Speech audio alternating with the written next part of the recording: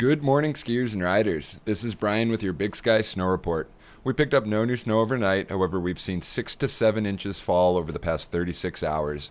Conditions are unreal. Today we go bluebird with mostly sunny skies, and then snow returns for most of next week. Winds will be out of the west between 10 and 15 miles per hour. We're going to begin the day around 11 degrees, and we'll see that climb to a high of 21 this afternoon. Think snow, and I'll see you on the mountain.